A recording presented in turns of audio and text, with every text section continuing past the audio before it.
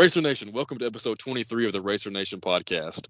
Wow, we've been saying this for 3 weeks straight, but it just keeps continuing. The racers keep finding ways to win in the most unpredictable fashions.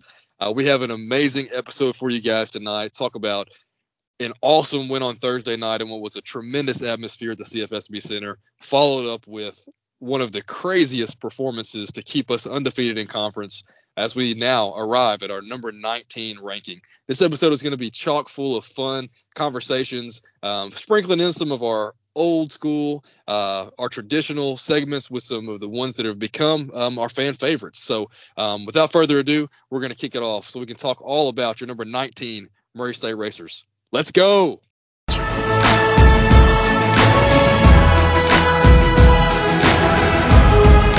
This is Racer Nation. Welcome to the bank.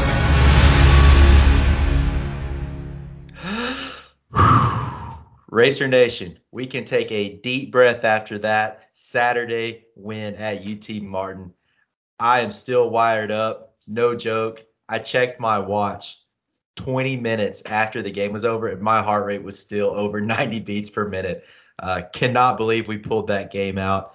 The 62-60 win over UT Martin was so fun.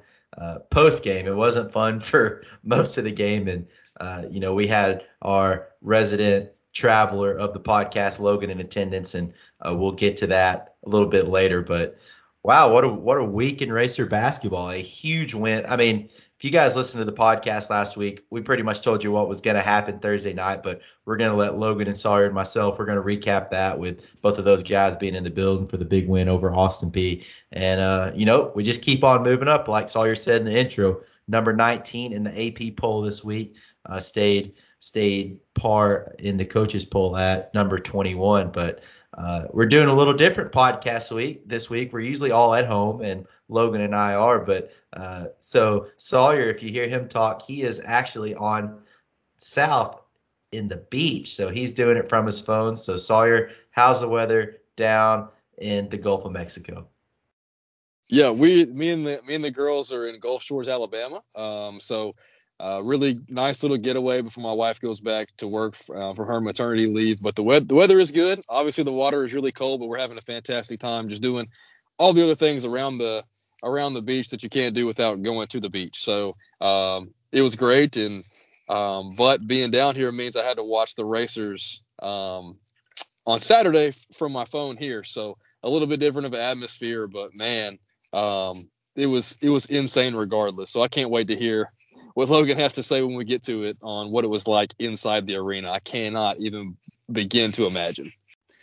As ugly as the game was on Saturday, like Coach McMahon said, a win's still a win. 50 years from now, it's still going to be a win. When we had our big streak where we were 23-0 to start the season, I heard Coach McMahon mention this on the post-game show with Kenny and Neil, that we actually only won at UT Martin by, I believe, 7 points, and they were 1-21 that year. And so, you're going to get the other team's best game, especially when you're Murray State, and even more so when you're ranked. So I guess every win's a blessing and should be celebrated. Oh, definitely. I agree. And like McMahon said, when you look back at this team in 50 years, no one's going to remember we won by 2 points. They're just going to remember we won, definitely. So thanks for pointing that out, Logan. And that win got the Racers to 16-0 in the OVC, clinched the conference championship, hung another banner, the last chance for us to hang an OVC banner, and we did it. So that's pretty awesome, as we love hanging banners on this podcast and around Murray State. Also tied the best record in OVC history. That was set by that 2015 team that went undefeated 16-0 in the conference. So pretty cool there. The only other undefeated conference seasons were way back when, and they were either 12 or 14 games, something like that. So the 16-0 mark ties the best record in OVC history, and obviously with a win Thursday night, we can break that. But guys, if you hang with me just for a second, I did a lot of research. Well, decent amount of research for this podcast, because we've got a segment a little later on that we're going to get to that we had to dive into. But I want to look at why are we 16-0? Why have we dominated in the OVC this year? And if you guys will stick with me for a second, I've got about 12 stats that's going to make sense, and I'm just going to run through them really quick. So this is conference games and why we are as dominant as we are in the OVC this year. So total offense, we are number 2 in the conference, trail Belmont by 0.6 points per game. Total defense, we are number 1 by a whole 2 points per game over number 2 Moorhead. Margin of victory, we are number 1 in the conference, 17.6 points per game. The next is Belmont at 11, so clearing them by 6 there. Field goal percentage, we are number 2.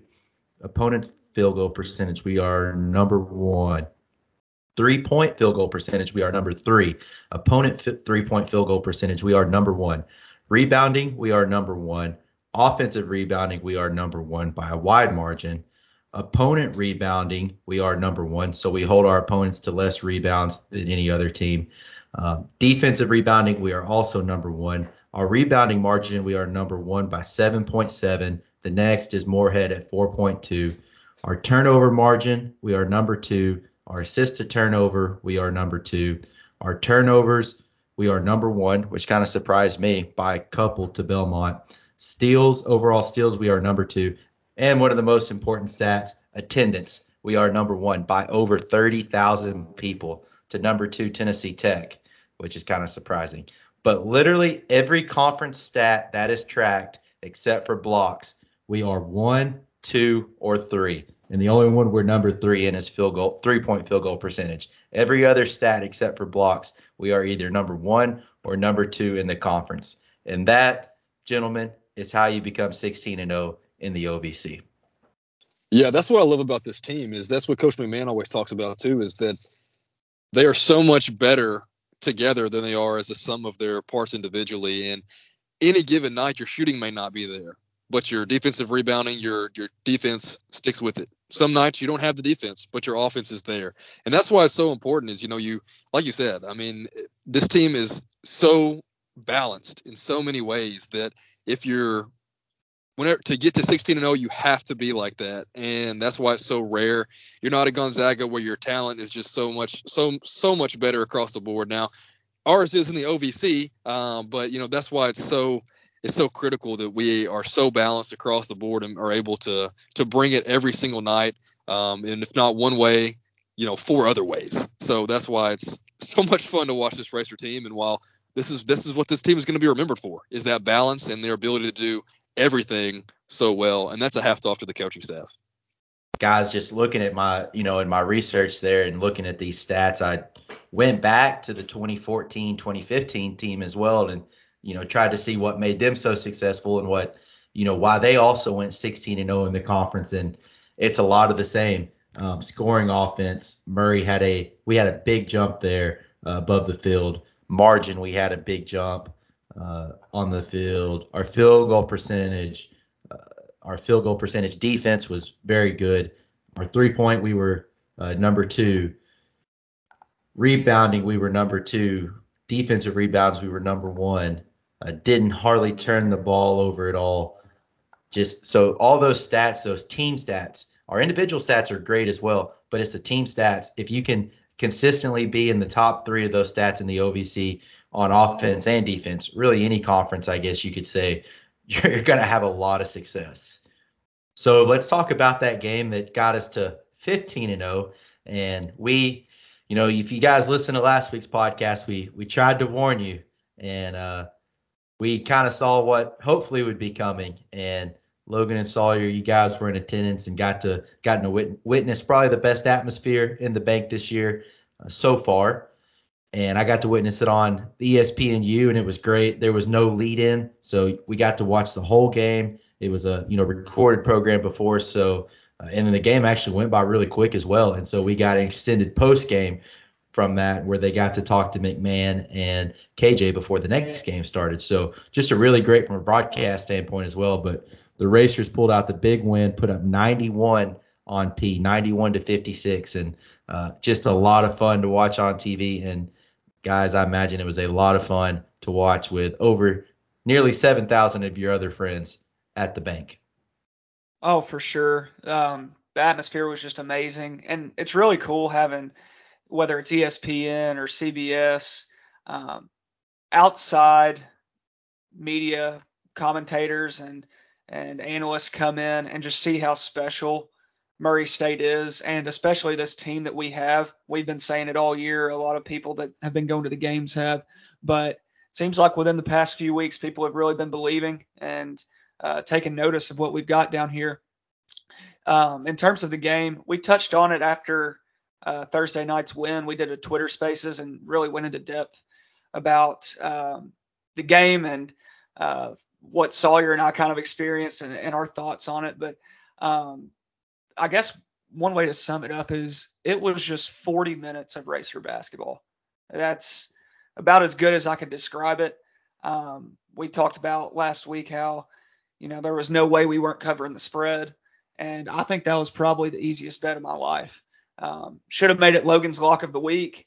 Missed out on that opportunity, but who knows?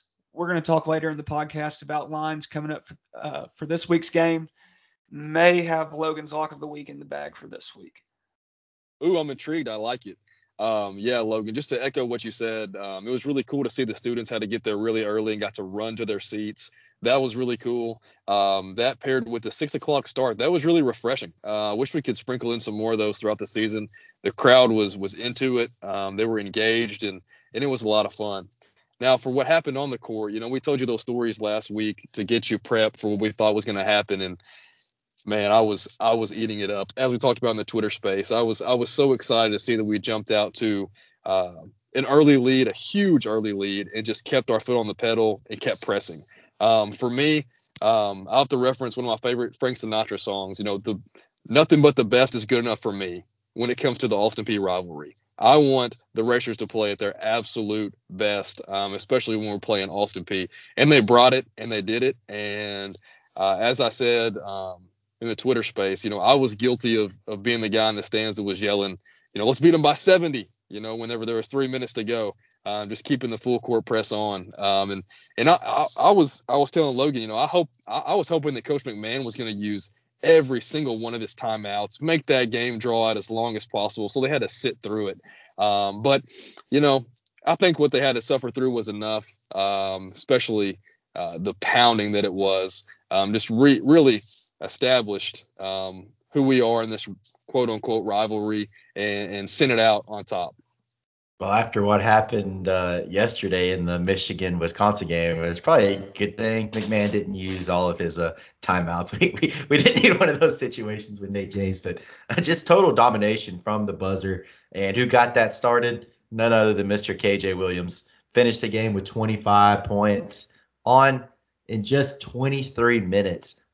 Incredible. We highlighted that after the game. And Logan and Sawyer both mentioned the Twitter space, and that was something completely new for us. Twitter Spaces, I'm not exactly sure what it is, but essentially it's a platform for us to hop on Twitter, and I know a lot of our listeners are active on Twitter, so I know some of you jumped in and got to join us. But essentially what that does, it allows us to kind of do a podcast, but a collective podcast with everybody else. Obviously what we're doing now is just the three of us talking. I record it, edit it, and put it out to you guys. Well, the Twitter space actually allows you guys to hop in with us and can talk Racer basketball. And we want to thank the guys who jumped in. I know Caleb and Jay and Ryan. Most everybody got to jump in and talk that wanted to. So that was really cool for us and something new we tried, and it seemed people liked it. So may do that again, may not. It's just going to be kind of random for us. And who knows, in the future, that might be something that can be expanded a little bit. So that would be really cool. But so we got to mention KJ a lot. In just 23 minutes, he's plus 37, goes for 25.7 rebounds, and talk about on national TV, just being able to announce his presence early. There was a lot of talk about Hutchins Everett, how he's such a good freshman, and he's up there with the big dogs of the league, the Brooms and the Muzinskis, and KJ made him look like he was a point guard out there. Yeah, it was the KJ show. Yet again, seems like that's a recurring theme over the past few weeks. and I believe he was 12 for 15 from the floor. Is that correct? Oddly enough, on Saturday, my dad and I drove down to UT Martin, and on the way, we were just talking about KJ, and he said, when he gets down in the post, it seems like he hits 80% of his shots. And I said, well, in fact, he did on Thursday night. He shot 12 of 15. But great showing from him. As always, we expected him to, feast down low on that inexperienced Austin Peay interior. But let's talk about our boy Rod Thomas coming in and just perfect free throws. Nothing but net. I think he was in the game for 2 or 3 minutes. 3 minutes, 2 points, 2 rebounds. Almost hit a NBA step back three. Just love to see it from our guy. But other than that, all around great team win. I feel like everybody did their part. Really played within their game and didn't try to do too much. And it showed when our team's buying in like that and, doesn't care who scores and is playing unselfishly. We're just going to be so tough to beat. There's not an OVC team that can beat us when we're playing like that. But, moving forward, when we inevitably make it to the NCAA tournament, that's something that other teams are going to be scared of. Absolutely. Just looking through the rest of the box score, you look at everybody on the roster. DJ Burns, 11 points, 5 rebounds, 2 steals, and an assist. Kevin Brown, 13 points, 6 fouls drawn, 4 rebounds, 2 steals, 1 assist. Carter Collins, 2 points, 3 assists, 1 steal, 2 rebounds. Juice Hill, 11 points, 6 assists, 3 rebounds. Nick McMullen, 6 points, 7 rebounds. Trey Hannibal, 10 points, 5 rebounds. Daquan Smith, 11 points, 2 rebounds, and a steal. I mean, everybody contributed at a high level, which was awesome to see. And for a lot of these guys, we needed them to have those performances on Thursday so they could translate on Saturday. We'll talk about that when we get to Saturday's game. But yeah, that was massive. And you talk about things that I'm looking at. I've been meaning to mention this for like the past month, but I love it so much because I talked about that discrepancy in talent. We have our starting 5. Okay, they're great. They can start for any team in the OVC. You look at this matchup against Austin Peay, who's top 5 in the OVC, maybe top 6 for the standings purposes. Our top 5 are going to start for them no matter what. McMullen is going to start for them. Trey Hannibal, of course. Daquan Smith, of course. Deontay Bostic, more than likely. Jackson Civils, he's going to be fighting for starting minutes. So every player that played, even Rod Thomas, our guy, they really could use some 3-point shooting. And so, every person that played minutes for the Racers could potentially minus maybe 1 or 2 be starters for Austin Peay. And that's just incredible. And it's not just the personnel, it's also, the development. I know Coach McMahon after the game on Saturday talked about how it was, if you want to be really elite in Division I college basketball or even in the world, if you're looking at John Morant, you've got to prepare yourself 300 plus days a year for it. And there's only one program in the OVC that does that, and that's at Murray State. Great point about that with our, players coming off the bench. And I think that's very important because a lot of our best teams, we've been able to say that exact same thing. Those key role players would be able to start for any other team in the league.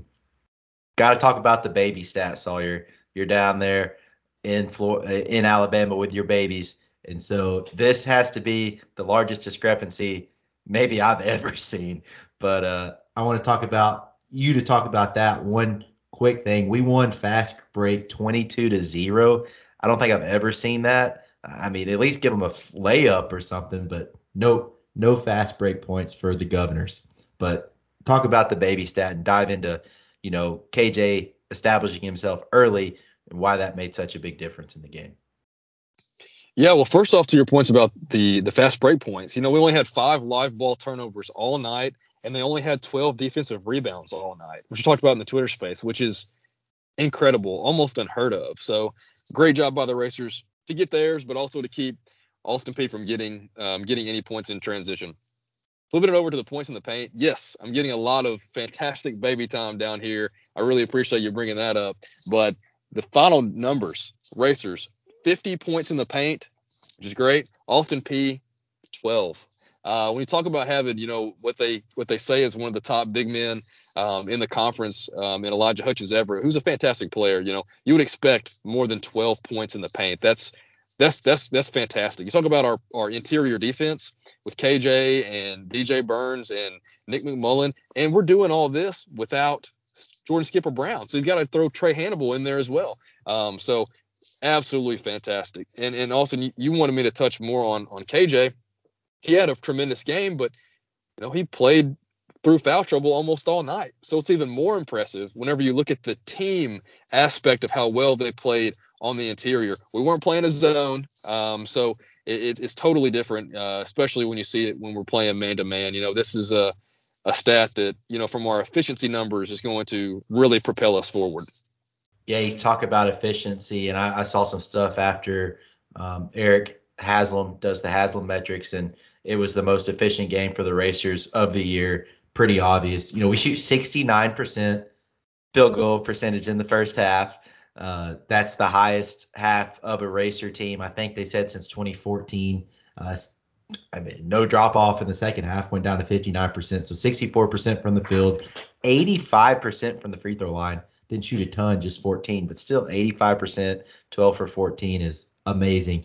And, 41% from three. So awesome. Every single player, plus minus, was in the green. So every single player was plus. I don't think you see that all the time. So that was pretty cool. And just a fun way to wrap up the regular season rivalry, quote unquote rivalry, with the Governors. So as I think the quickly deleted tweet from the Go Racers account on Twitter said, they can have the R's, we'll take the W's, or something along those lines. So that, I thought that was pretty awesome. Unfortunately, it didn't stay up very long, but really cool to get that win there.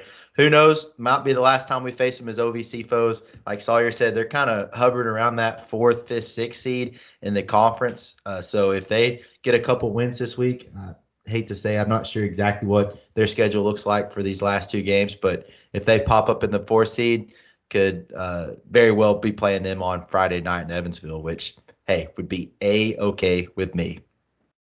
So we had us a fun Thursday night game, pretty stress-free, got up big early and kind of rode to victory. Let's turn that around to the not-so-stress-free game as the road trip to UT Martin happened. And Logan, you and Dan got to go down on Saturday. It was a beautiful sunny day for the road trip. And so before we dive into the game, I think the fans love your breakdown of the road trips. The Tennessee State one went over really well. And so let's hear a little bit about your trip down south of the border on Saturday. Yeah, I'd love to. I've got a great story that happened on Saturday. So that morning, my dad called me and said, why don't we go down there early, find a sports bar. We can sit there, watch other games, and just kind of, if we're going down there, let's make a day out of it. And we can get some lunch before and then go watch the Racers. Sounds great. So we're passing through Graves County on our way down there, and he says, why don't you look up and find us a sports bar we can go to? Sure thing. So as co-pilot, it was my duty to find the best sports bar in Martin, Tennessee. And I expected to find, nothing too great, maybe a Crapplebee's or something of that nature. But looking back, I would have been more than happy to go to a Crapplebee's. All I find is two bars that were I had no clue where they were, on Church Street, I believe. And from the pictures on Google, I couldn't really find any TVs in the pictures. And so, anyways, I put it in the GPS. We head down there, and at first we missed it. There wasn't a front door or any signage really. And then we saw that the other bar was right next door, basically joined the building. It's a small town atmosphere for those of you that live in bigger cities. But so we had to go down to the parking lot. There was a small side door that opened when we pulled in, and we asked them, hey, do they have TVs in there? And this sweet little girl came out and said, yeah, they've got one. And well, that's good enough for us. It's that or we're going to Subway and won't be able to watch any ball games. So we took a shot. Of course, we go through the front door, and right then somebody says, Dan Foster, what are you doing here? Of course, one of the 10 people in there knew us, but we sat down, turned on the UK game. It was a pretty wild atmosphere, to be quite honest with you. A popular bar in Martin, Tennessee, now that the slide and ride got shut down after somebody got shot there this year. But, it's that's just comes with the territory when you live in Martin, Tennessee. So anyways, had fun there, chatting it up with the locals, and we headed off to the Racer game. And boy, was that a treasure. I'll let you guys get into it, but I kind of did like a little Elam Center review, sort of like I did at Tennessee State, but we can get back into the game if you guys want to. Yeah, for sure, Logan. Thanks for sharing that, and we're gonna circle back because we all want to hear about the Elam Center and your last chance to probably the last chance ever to watch the Racers there, unless something crazy happens. But glad you made it out. And just to kind of reiterate my whole point of telling that story, if you ever have any need to go to Martin, Tennessee, and you're looking to, catch some TV or watch a live game, probably stay where you're at and wait to travel to Martin till later. That would be a pro tip, as we learned the hard way on Saturday. Oh goodness. Well, I'm glad you guys got to find the one TV in Martin, Tennessee. That's funny, but yeah, getting into the game. I mean, gosh, the game probably went just about as good as your luck finding the place to watch TV. It was not good for the Racers at all. Only scored 62 points, but a win is a win, I guess. But it was ugly and might have given me a heart attack. Cannot confirm nor deny that. Like I said, my heart rate was still above 90, 20 minutes post game. So I tried to go back and see the highest I could see it get up to was 130 towards the end of the game, which, I'm sure this is not a doctor podcast. That cannot be healthy watching a Murray State basketball game.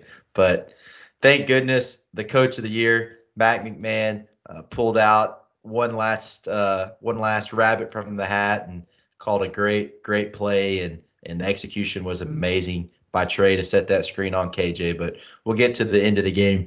Just kind of walking through it. It started out rough, kind of like the Tennessee State game. The UT Martin looked like the 93 Bulls. I think they started at 8 from 9 from the field, and I know our defense wasn't complete lockdown, but they were hitting tough shots too.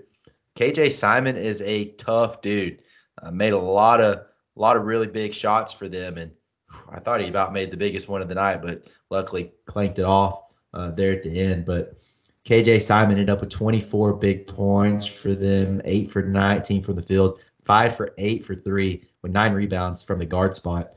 Played 31 minutes. Just a big game from him, and probably the biggest game of his career. But just I didn't think we were able to, thinking back to the Austin Peay game, we were able to establish that low post very early, and I didn't feel like we were able to do that Saturday. And it had a lot to do with Ryan Ritter's game plan on defense, and that zone gave us troubles at Murray, and it even gave us more troubles at UT Martin, as we only shoot 38% from the field in the first half. Decent from 3, but only 1 for 4 from the free throw line. But, sorry, just from what you see from that kind of packed in 2-3 zone, and then they threw a little different kind of look every once in a while, but really that packed in 2-3 that really packed the middle and gave us probably more troubles than anything we've seen all year. Yeah, it did. However, in the moments that I was able to watch the game on Saturday, I agree with Coach McMahon and what he said in his post game. I really liked a lot of the looks the Racers got.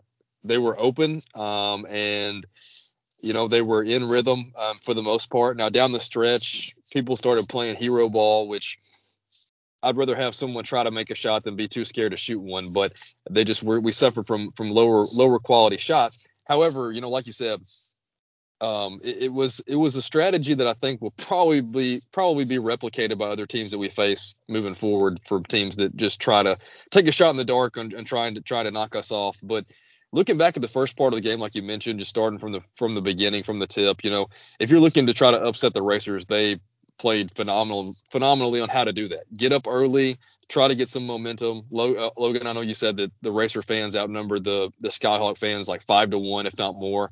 And then, but as it goes in the OVC, you're getting a lot of home cooking, and that's kind of how the referee started to call the game. And for a long time, it felt like the Racers were in trouble, not getting shots to fall. They were open. Got that big lead in the second half, and I thought they were in the driver's seat. Everything was going right. Shots were falling, but we go for, I think it was 4 or 5 minutes without a basket, and we turn around and we're down by 3. We're up by 7. So actually, I think it was a 12-0 run. Actually, they got by 5. So at that point, that's when my heart was going through my chest. And if I were to tell you guys how nervous I was, it'd probably be a pretty embarrassing look for me. But I know that Linda used to talk about having a trash can. I probably wasn't far removed from that myself. But I guess we'll start right there. Logan, I'll pass it to you to kind of figure out, you tell us the story of what it's like in the arena when we get to that point in the ball game. Yeah, you mentioned Lindy looking for the trash can. That's who I stood by. At the end of the game, we were too nervous to sit down. We were up in the corner pacing. And, man, Coach McMahon mentioned how 50 years from now, nobody's going to remember that we won this game by 2 points. I'm not going to be alive 50 years from now because that game took years off my life. It was terrible. I did not have fun. I'm telling you. And I really just didn't know how to explain it, which isn't good radio because I'm here trying to explain a game to you guys. But kind of like how a few years ago when Ja jumped over the kid at UT Martin, you see the videos of it, but if you were there, that the videos just don't do it justice. It was just such an incredible play. The atmosphere was crazy after he hit that dunk. That's kind of how like this game was. You can watch it on TV, but if you're in that gym, and I don't know that it was 5-1 Racer fans, but I would seriously say it was probably 70% Murray State fans. We almost had more people sitting in their chair seats than they did. The game just felt so weird.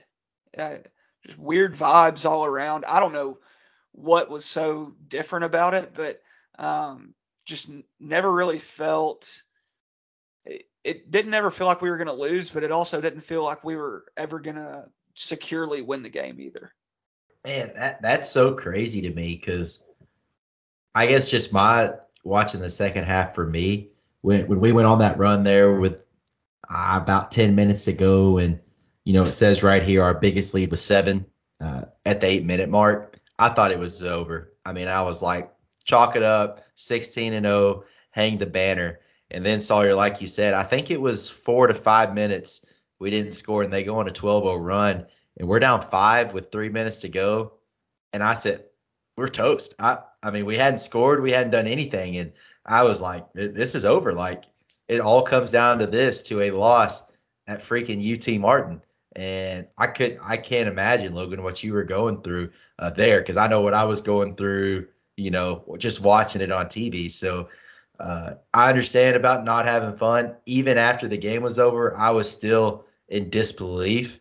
I don't like to use the word deserve because I don't want to say, Martin deserved to win that game because they didn't.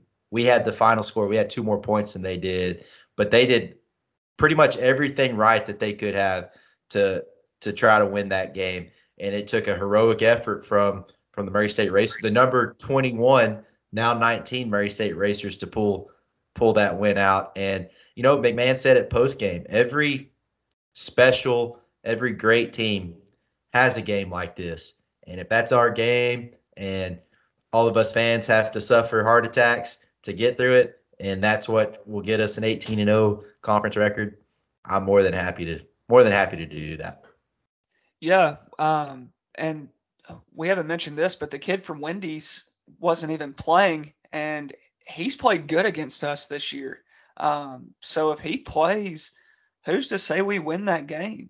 And so they were forced to put in a shooter, no offense to Slide and Ride, instead of having somebody that was athletic and could kind of guard, the bigs that we had on the court and give us problems from an athletic standpoint. So I don't know. We got lucky.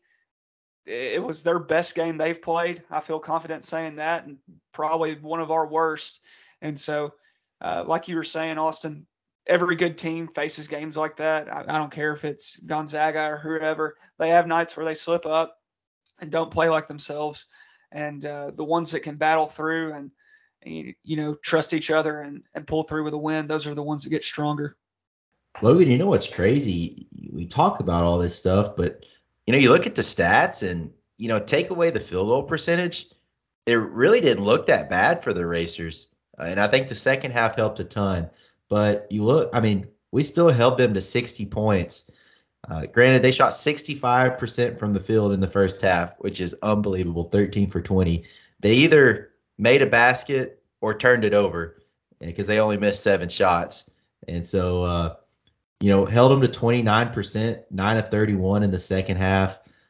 So that wasn't terrible. Ended up out-rebounding them for the game, 37-35. Had more assists, had less turnovers. Points in the paint we did lose, but that was a huge stat in the first half. We were getting beat 20-4 on points in the paint in the first half and ended up coming back and winning that 12-4 in the second half. So that was a big stat. Another one for me, before I turn it over to you to talk a little bit more, Sawyer, down the stretch in the second half, we go 11 for 11 from the free throw line.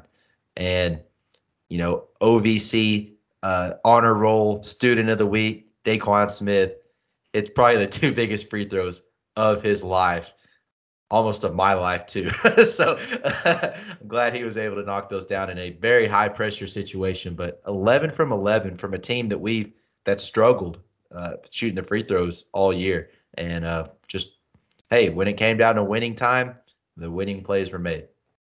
You got that right, Austin, and that's really what I was wanting to talk about, and I started that conversation in the Austin Peay recap, is that there were 2 guys who played amazing basketball and the type of Racer basketball we needed from them to win that game on Saturday, and that was Tevin Brown and Daquan Smith. And it's off of the stats that you mentioned. Tevin had been really banged up, and when we saw the minutes we saw out of Tevin against Austin Peay, where he, put the guard that they have, the freshman guard that they had from for P, absolutely locked him down, made him look like a deer in the headlights for most of the game, and scored his 13 points. And then you could tell he was completely locked in when he knocked down all those threes down the stretch against Martin. I mean, if we don't have Tevin knocking down those threes, trading baskets back and forth, 3 for 3, we obviously don't win that game at all. And then you look at Daquan Smith with those 2 huge free throws. The confidence from that, in my opinion, started on Thursday night when he had 11 points against Austin Peay. Played fantastic basketball. Sometimes I'm a little hard on Daquan because I expect him to come in and knock down threes. And sometimes he does that, and sometimes he does not. But when that first free throw went up there and it hit the front side of the rim, I was like, Daquan, oh no. And it hits the backboard and it falls through. I knew at that point the second one was going to be nothing but the bottom of the net, and that was huge. From someone who only played 15 minutes, was 1 of 7 at that point, 0 of 4 from 3, to step up and knock those down, that was huge and critical. And, hats off to Coach McMahon for playing him as much as he did, knowing that this was a type of game that if Daquan was on from 3, he could be a difference maker, and I think it just happened in a different way. So that was huge. Austin, one other stat that I wanted to bring up. Fast break points. What did we just say about fast break points against Austin Peay? We outscored them, what was it, 22-0 this week, or on Saturday against UT Martin. We outscored them 7-0. So we went 40 plus minutes over 40 plus minutes over 2 games, 80 plus minutes, I should say. 0 fast break points. That's insane. I don't think that probably has never been done in the history of college basketball. We need someone to go and check that. That's absolutely insane. And part of that is, of course, due to our defense from our guards. But then also I think some of that was Martin playing to not lose rather than playing to win, which is why we were able to take advantage, because down the road, down the stretch of the game, our guys were prepared. Unfortunately, they've been there before in a lot of these close matchups, and they weren't afraid by the time that Coach McMahon was able to draw up that timeout. One other thing that I wanted to mention while we're on the stats, and Austin, you highlighted a lot. How about that inbound defense? On the inbounds, they had from right inside half court after they called the timeout, where they had to call that second timeout, and we're going to take a 5-second call. That played out to be massive in the ball game. DJ Burns and Trey Hannibal playing outstanding defense to shut them down, deny the inbound pass. What if they have that timeout with 10.4 seconds to go where they could draw up something? KJ Simon was red hot. And took an outstanding and really tough 3 over Trey Hannibal with great defense. So I'm sure we'll talk about that more. But what if they had a chance to get him free? And they didn't have that opportunity because of a play that was made, a minute and a half before. And definitely more than a minute and a half, because DJ fouled out with about 4 minutes to go. So, yeah, huge. It just all played in, and everybody played their role. Even when we struggled, everyone still played a part to win this game. McMullen plays good defense in his 7 minutes, but just as a team, and you could see the joy of the team after the game. That video that was put out yesterday or a couple days ago, when you're listening to this podcast, of DJ obviously pumping up the crowd as he does, smiling ear to ear, saying I got one, talking about getting the OVC championship ring. That just made me so happy, and that was cool to see. And then the scene in the locker room afterwards, the joy. That's what McMahon always talks about, playing with joy. And you could see, like we've said all year, is you commit to it, you commit to the season. Obviously, we have the talent that helps as well, but you play as a team, and now you are rewarded. These are the fruits of your labor and the joy that comes with it. You're a top 20 team in college basketball. You're hung a banner. You're going to get 1 ring, and now we've got 2 more weeks to get 1 more ring for the tournament championship.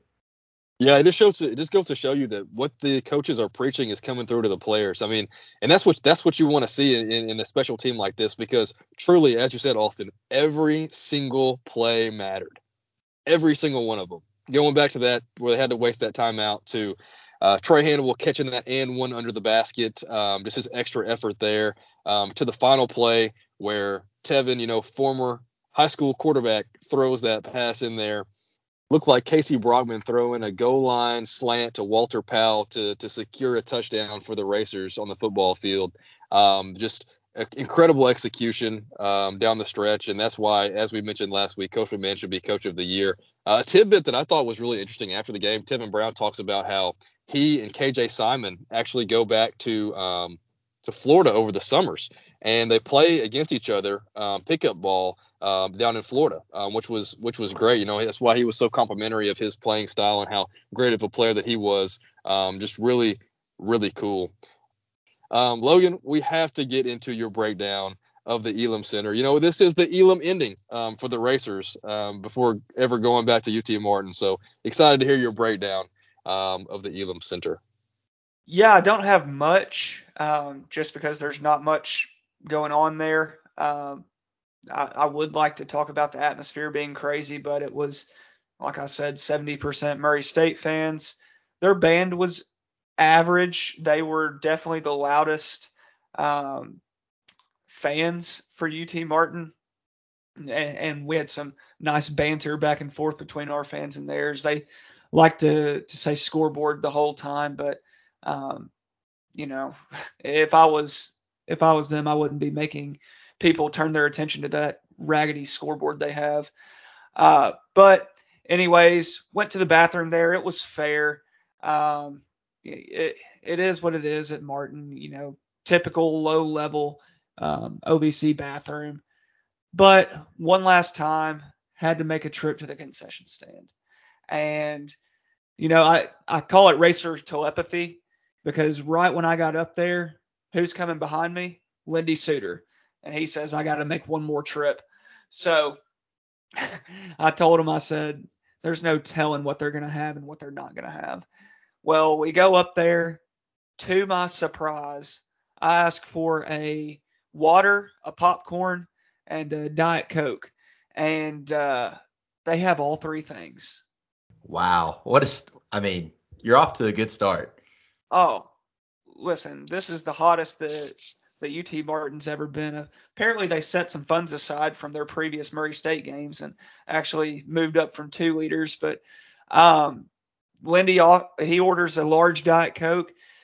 It was about the size of a sippy cup, but that whatever. At least they had it. I will say, in terms of popcorn, I'm not trying to be funny, but it was the worst popcorn I've ever had. It wouldn't have killed him to put at least a little bit of salt on it. I like butter on my popcorn as well, but I know that's a luxury down there. At least a little bit of salt that wouldn't kill you, Skyhawks. But anyways, I was impressed that they actually had what we asked for, but the product was less than ideal. Obviously, things are on the up and up at Martin because they've, are up in their concession stand game, translated to the play on the floors. They almost knocked off the Racers, and so honestly think Ryan Ritter's not a bad coach. He can get some decent players. KJ Simon's he's very good. I have him on my first team OVC pick is, to kind of tease a later segment in the program, but it'd be interesting in a depleted OVC where they kind of shake out. Hopefully they can get some people that'll stick around and can build something because, going forward, wish nothing but the best for Martin. And I will say, in their defense, they are doing a good job, that coaching staff. After what they went through last year with losing Coach Stewart right before the season and, losing his son, Parker, to Indiana. So right before the season, lose your coach, lose your best player, really just dejected the whole team. Easy to see why they struggled so much last year. And then you have Coach Ritter come in, and he has to convince kids to come to Martin, Tennessee to play for a team that was a bottom feeder in the OVC last year. And so props to him. I think he's doing a great job, much like at Austin Peay. It's not going to be easy, starting from the bottom, but I expect in a couple years, with Murray State being out of the conference, for them to be a contender at least. Yeah, he's doing a fantastic job. His dad actually was a well-known coach as well. And when you think about it, I don't think they had one single player return from their roster last year. I think they were a completely different team, which obviously would be really tough rebuild. And to go in there and have a team that's, as you mentioned, often only one player on the first team or second team all OVC list, hang with and have a chance at the buzzer to knock off the number 21 team in the country, you're obviously doing something right. So hats off to Coach Ritter and what he's doing down there in Martin. Yeah, guys, in his first year, kind of first year, I guess. It's got Martin in the tournament as the 8 seed right now. So depending on what happens the next couple games from them, they've got a game lead on both SIU Edwardsville and Eastern Illinois. So I know those two teams are playing tonight. So one of them will hop up into a tie with Martin, probably going to be SIU Edwardsville. They were up pretty big the last time I checked. But Martin with a chance to make it to Evansville, which, you look at a team like that, that's just a big win for a program like that just to make the tournament. Yeah, Austin, to kind of wrap up the UT Martin talk, just one thing that I wanted to talk about that I listened to this weekend that I thought was really cool that I think that this racer team should have as a mentality. I got to listen to a little bit of Jerry West had an NBA All-Star. They did a Legends showcase, and they really highlighted a lot of guys who I normally wouldn't get to hear speak. And he got to speak about his career as a player and then as an executive, and just knowing a little bit about him. Not a very good child life for Jerry West, who's the logo of the NBA. That's his silhouette. And he played for a number of years for the Lakers and was executive and things of that nature. And he talked about how in his free time he loved to climb mountains. And what he learned is once you get to the top of that mountain, things look different than you ever thought down below. And whenever you're trying to go for a championship and you're looking to play at your highest level, you're always climbing that mountain. And his thing was once you get to the top of the mountain and you're looking down, what's right behind you? Everyone else is following right behind you. So what do you do from there? You climb the next mountain that's even higher. And that's what I think is the challenge for this racer team, especially this week. You've got you've climbed the mountain. Austin, as you said, we've won the 28th OVC regular season championship.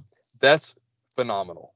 That's great. It's going to be celebrated, and we're going to celebrate it even more on this podcast. But, there's still another mountain to climb, and there's probably actually 2 or 3 more. And so that's the part of the journey that for this next week, this next 7 days, this racer team has to be ready, has to be prepared, and has to go at it with a different mindset and even have even more fire inside to be able to go and do something they've never done before, which is 18-0. And to be able to even chase that higher ranking, to solidify yourself as a higher rank in the NCAA tournament. And that's why I'm excited as we jump into our final week of OVC regular season games. Man, Sawyer, I'm fired up right now. That was awesome. You can bet I'm going to cut that audio and send it straight to McMahon so he can build off of that and show the team, because that got me fired up. That was awesome. So, talking about climbing mountains, what's the next one to climb? This Thursday night. Biggest game of the year so far for the Racers. 8 p.m. on ESPNU. Got the, what I will say, real rivals, Belmont, coming to the bank. It's going to be a fun one, boys. And I wish I could be there for it. I'm saving my days for the OVC tournament because I feel like I would rather have the Racer Nation magic in Evansville when it actually counts. So I will be watching on TV with you guys and hopefully 8,658 of your other friends in the bank Thursday night. So, I got to go to the first Belmont game down there in Nashville and was completely surprised by the outcome. I think the Racers are good. I don't know if they're 25. I think we got up 28 in that game. I don't know if we're 28 points better than Belmont. I think, this is going to be a little closer game this time because they're going to be wanting a little bit of revenge. Well, Blakely, you say it's going to be a lot closer this time. What do you think the spread's going to be? Well, Logan, thanks for bringing that up, and we can go ahead and roll into it. It seemed like people liked our spread predictor from last episode as we got some good engagement with the graphic on Twitter. So we're going to keep that rolling for the next 2 games at least. I don't know how it'll shake out with the OVC tournament and stuff like that, but just to recap, guys, we hit the nail on the head pretty much. Sawyer did. He went 2 for 2 last week and hit the Austin Peay one just right on the head, and then the UT Martin just half a point off. So I don't know. Maybe we can be odd setters in Vegas. Who knows? But I think we just have so much experience. That's where it comes down to. But back to this Belmont game. For me, I think we'll be favored being at home, being the number 19th team in the country. I think that's both very good things. I think they'll take a look back at us winning by 20, but I don't think, they're going to look too hard at that just because that was almost kind of an anomaly, honestly, for us to win by that much in a rivalry that's been decided by less than 5 points many a times, less than 10 points.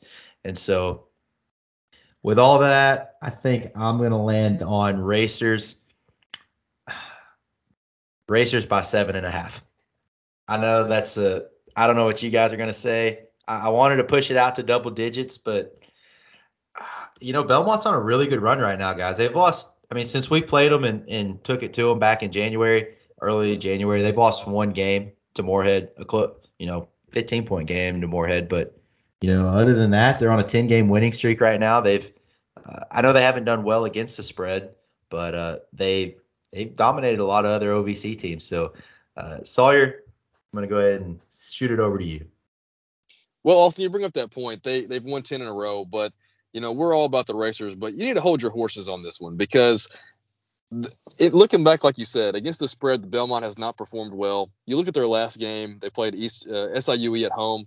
That game was a 1-point game with less than 5 minutes to go. You look at some of the others; it took them a nail biter to knock off SEMO, very similar fashion, where they were tied up, really close halfway through, or very, very, very close to the very end. And then you also look at even a game. Even a game against Eastern Illinois, they really struggled to score in the first half here recently. And then they obviously, of course, had that 1-point win against Moorhead when they only scored 48 points. So, Belmont, I think they're starting to come along. I think that after they won that game against Tennessee Tech on the road, having to come back and win in overtime, that was really what their team needed to kind of propel them for the future. But I still think that they're not the Belmont of old. But I think that they're going to draw a lot of money because people will think that they are. I was struggling. I was thinking between 7.5 and 8.5. I was going to go with Racers -8 to split the difference. So very, very close to you. Now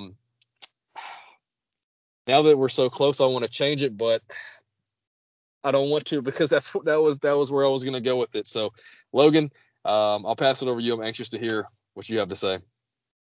Boys, we are so far off. You're kidding me. No, I swear. No. So, Okay. Racer Nation may hate me for this, but I have it Racers -3.5. I can see it. I can see the situation where it gets to that. I really can. Listen, over the last 10 games that they have played, one being Moorhead, they have opened as double-digit favorites in every single game. Vegas loves Belmont. They respect them. They always value them highly and account for that in the spreads. Just a little over a month ago when we played at Belmont, we were 6.5-point dogs. So it could be even closer than that. I'm shocked that you guys think it's 7.5 to 8.5 points. So let me ask you this: since you get Yeah. that home court bump, which is normally 2 to 3 points, are you saying on a neutral court you think you would be almost a pick 'em? Yeah, I think Vegas would have it at that. Wow. I think it's wrong. I think we're clearly the better team, but just the way we're not sitting here picking who the better team is. We're picking what the line's going to be. Yeah. So I don't know. I think it's going to be a lot closer than that, guys. I hope it's what I'm thinking because if so, I'm going down to the border. I'll see you guys at the mattress shop. There's no doubt about that. Yep. That's exactly what I was gonna say. If it opens up around that 3.5, I think we're supposed to get 5 inches of snow here on Thursday. But my goodness, I'm putting in the 4-wheel drive and we're heading over to Illinois to make a bet on the Racers. Oh, that's interesting. That's interesting. Like you said, Logan, they're on a 10-game win streak and they love them in double digits. But one thing about Belmont, their defense has been wildly inconsistent. I think that's one thing that they've struggled with, that they've been so disciplined in the past. And I think that's one thing that sets them apart. They can score. Their last 3 games, 81, 81, 73. They put up 100 in that overtime win against Tennessee Tech, 88 against Tennessee State. But in those same games, they gave up 61 to Tennessee State, 92 to Tech, 58 to Austin Peay, 47-48 that Moorhead game, but then back up to 72 to SEMO, 60. So they're giving up a lot of points. They can be. And then if you run into a hot Racer team coming off a not great shooting performance in their home gym on ESPNU, the boys are going to be locked in.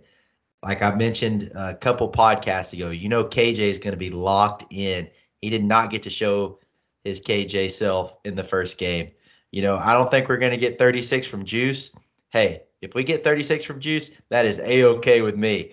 But, you can't predict that to happen again. But, second week in a row on ESPNU, I don't think Muszynski is a great defender. I think he's good. But, he's no better than who Broome. I mean, obviously worse than Broome is defending. And I don't think he's any better than Hutchins Everett's down in the post. And, I think that's one thing I kind of wanted to touch on is if you guys listened to the Twitter Spaces last week, we kind of hinted at this, that we were going to talk about it in the podcast. And this is something that we talked about for a couple of months, honestly, and wanted to kind of save it for the podcast. But kind of a hot take on Muszynski. 3-time first team OVC selection, I believe. This is his last year. And there's a reason he's been on the first team every single year. And he was really good his freshman year. But Sawyer, you've got some stats that show, what they bill as consistency, what we might bill as something else. Yeah, Austin, absolutely. So Nick Muszynski came on the scene hot his freshman year, whenever in 2018-19, averaging 14 points and 5.8 rebounds a game. He was a sensational player his freshman year at Belmont, and really we thought the sky was the limit for Muszynski.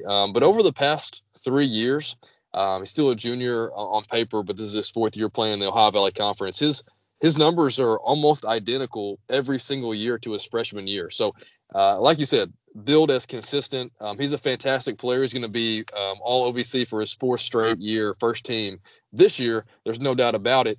But you look at that and you see a guy who has performed well for 4 straight years, but has never really made that next step. And so that's why, as us as Racer fans, you look at the contrast of that with KJ Williams and how he's been able to grow every single year. That's the kind of player that I would prefer to have.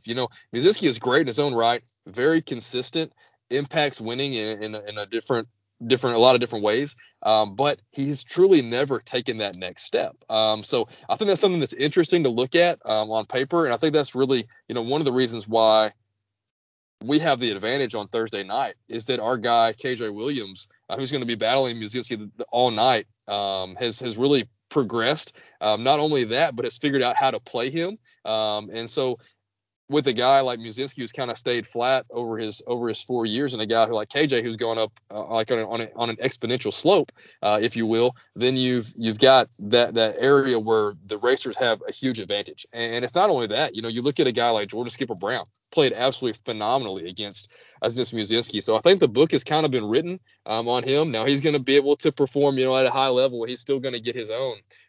But the numbers, his sophomore season, 15 points, 6 rebounds. Junior season, 15 points, 5 rebounds. And then this year, 15 points, 6 rebounds. So about the same player all 4 years. That's great from a consistent standpoint. But I'm going with KJ Williams, a guy who we've seen grow and take massive steps every step of the way. Great point there, Sawyer. I think that's something people might be kind of scared to point out because it's been billed for 4 years that Muszynski's the best big in the league. But by far, he has not shown that, I don't believe, and that's why he hasn't been recognized as a player of the year so far. If you look at a guy who's for a career averaged 16 and 7 or 8, you would think or 16 and 6, you think he would, might be able to break through, but he just hasn't. That, kind of questions the development of big men at Belmont. You look back in the 10 years they've been here, they've been a guard-ridden team. Even Dylan Windler plays the guard position. They haven't ever had like a difference maker big man. And you look this year too, Muszynski's playing 26 minutes a game. That's, about 60% of the game, 70% of the 65% of the game.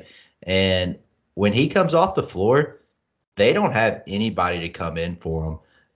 I think they put in Evan Bronze for him, but he's not even close to the level of what you're going to get when you have even McMullen or Skip coming off the bench. And so I think that's one of their weaknesses this year and one of the reasons they haven't been the Belmont that we've seen.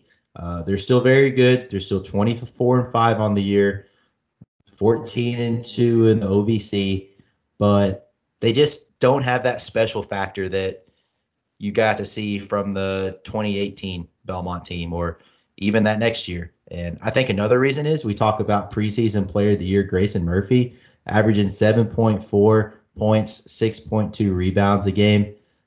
That's not wild stats. I know he's not a scorer, but even last year he was up closer to that double-double average. And so you haven't been able to see him really be as effective this year. So I think that's a big reason. And that was a big reason the Racers got out to such a big lead, was they were able to limit him, especially in transition. So you never know what you're going to get from Belmont.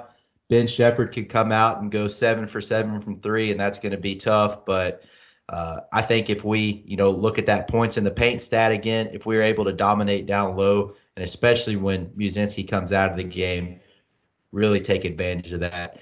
And then, shoot the three at a 35+% clip, keep our turnovers low.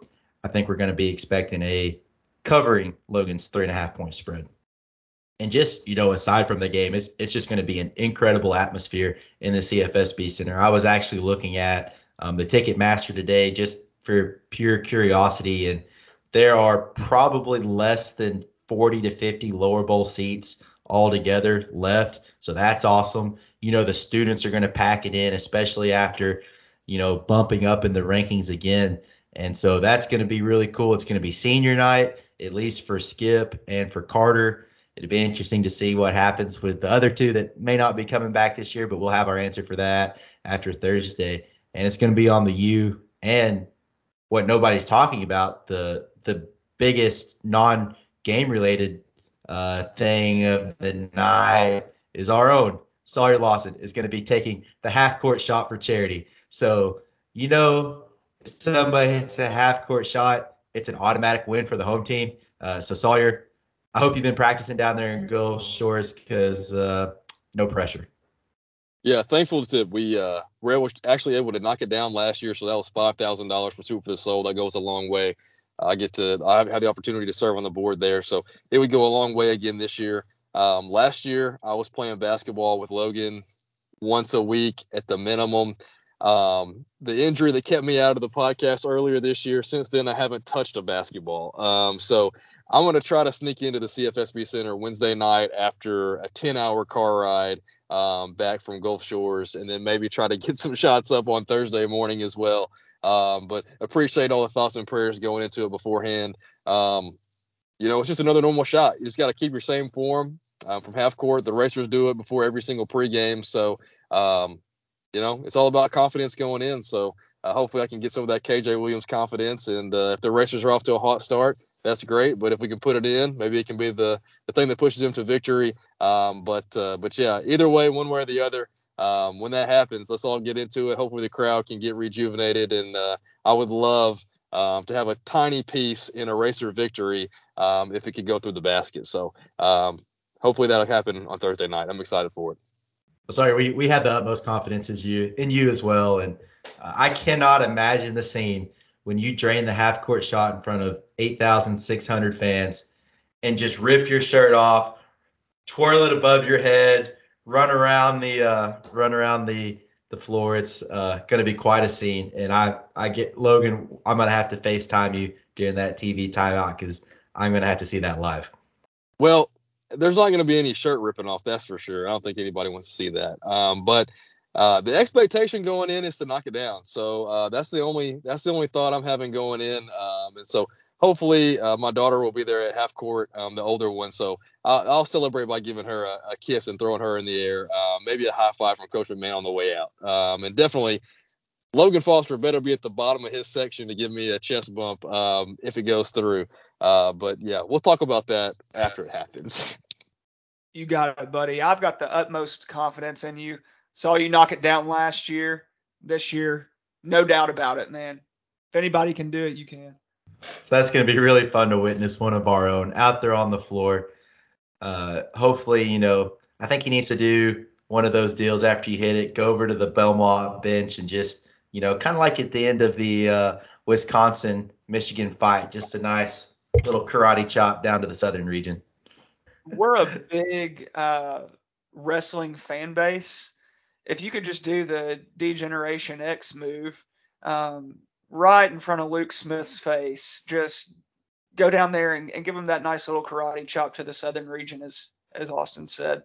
I think that would supplement you as a racer legend forever. Hopefully we can get one of those nice slow-mo videos of that as well. The only celebration I'm going to have is probably going to be somewhere between Tim Tebow and Sammy Sosa, with at least some sort of gesture to the roof for the one who actually made it go through the net. That's the only thing you're getting out of me. Man, what a professional! You're a much better man than I. I was gonna say it's a good thing myself or Logan had taken and drained the half court shot. We would probably be canceled as a podcast after that. So, but hey, what a way to go out.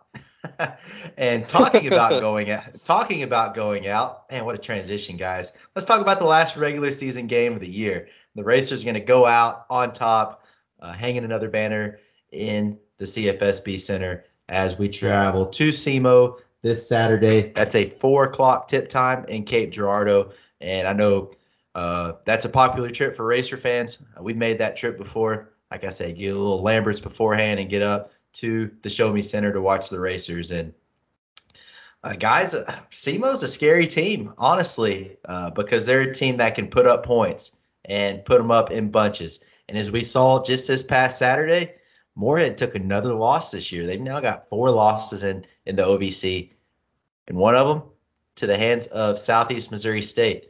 And SEMO put up 92 points on the second best defense in the conference. So, it went the Racers' way the first time. We can think all the way back to last year, 2021, as the Racers went 1-0 in the OVC to start this current 16-game win streak that we are on, as the Racers took down Southeast Missouri 106-81 at the bank on December 30th. As I was in attendance for that one, so that one was good. But Racers looked like they were just gonna score 100 points every OVC game, and obviously that didn't happen. But the one strength of SEMO is their offense.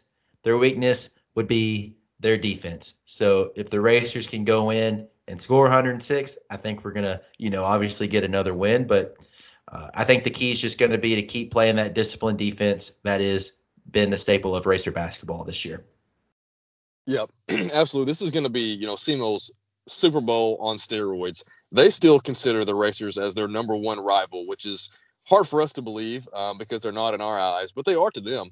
We are to them. So, like you said, Austin, they got some really high firepower from their guards. Their top 6 leading scorers are their guards. And impressively, here's their 3-point percentage for the top 6. Their guards, 35, 36, 36, 36, 39% from 3. That's pretty solid from a group of 6 different guys. So none of them outstanding, but they're all right there and capable of knocking down a 3.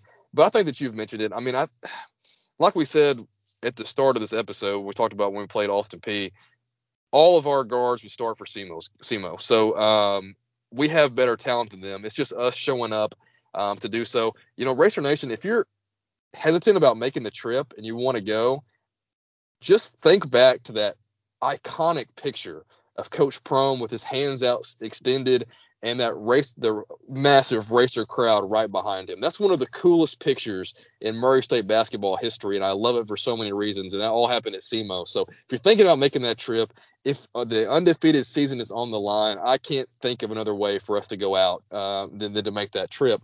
And if that's the circumstances, I know that our guys are going to be extremely locked in. And that's why I think that this game on Saturday is going to be one where the Racers can look at it. And if they can just start hot, we've been trying to say that for a long time. I think this is an opportunity for us to really take advantage of our guard play.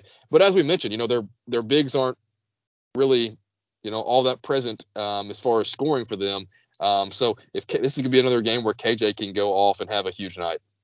Yeah, no, agree with that in the post. And for KJ, he had 21 in that first game against SEMO, but didn't play a lot of minutes just because we were up a lot. SEMO is currently the number 4 team in the conference right now, if you look at seeding. So a potential back-to-back with SEMO from a Saturday to a Friday night if things shake out the way they are looking.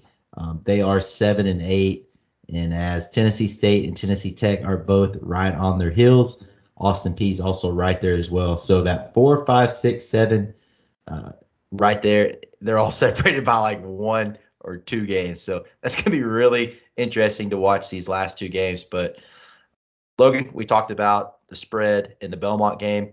This one was kind of iffy for me. It was kind of tough to pick, especially with the Racers' struggles on the road the last couple Saturdays.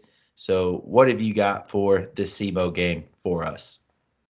Well, first off, I'm glad you didn't ask me for any breakdown because I didn't come with anything prepared. I'm definitely not watching any SEMO games this year and couldn't really care less about their team. With that being said, I am a little nervous for the game on Saturday. If we do win Thursday, obviously that's the one that we've got to win to make it a perfect conference season. So nervous for it, but just not gonna go and watch any highlights or anything like that of SEMO. In terms of spread, I felt like this one was a lot easier than the Belmont spread. I had this at 13.5. SEMO being favored. I'm just messing with you guys. They would never be favored.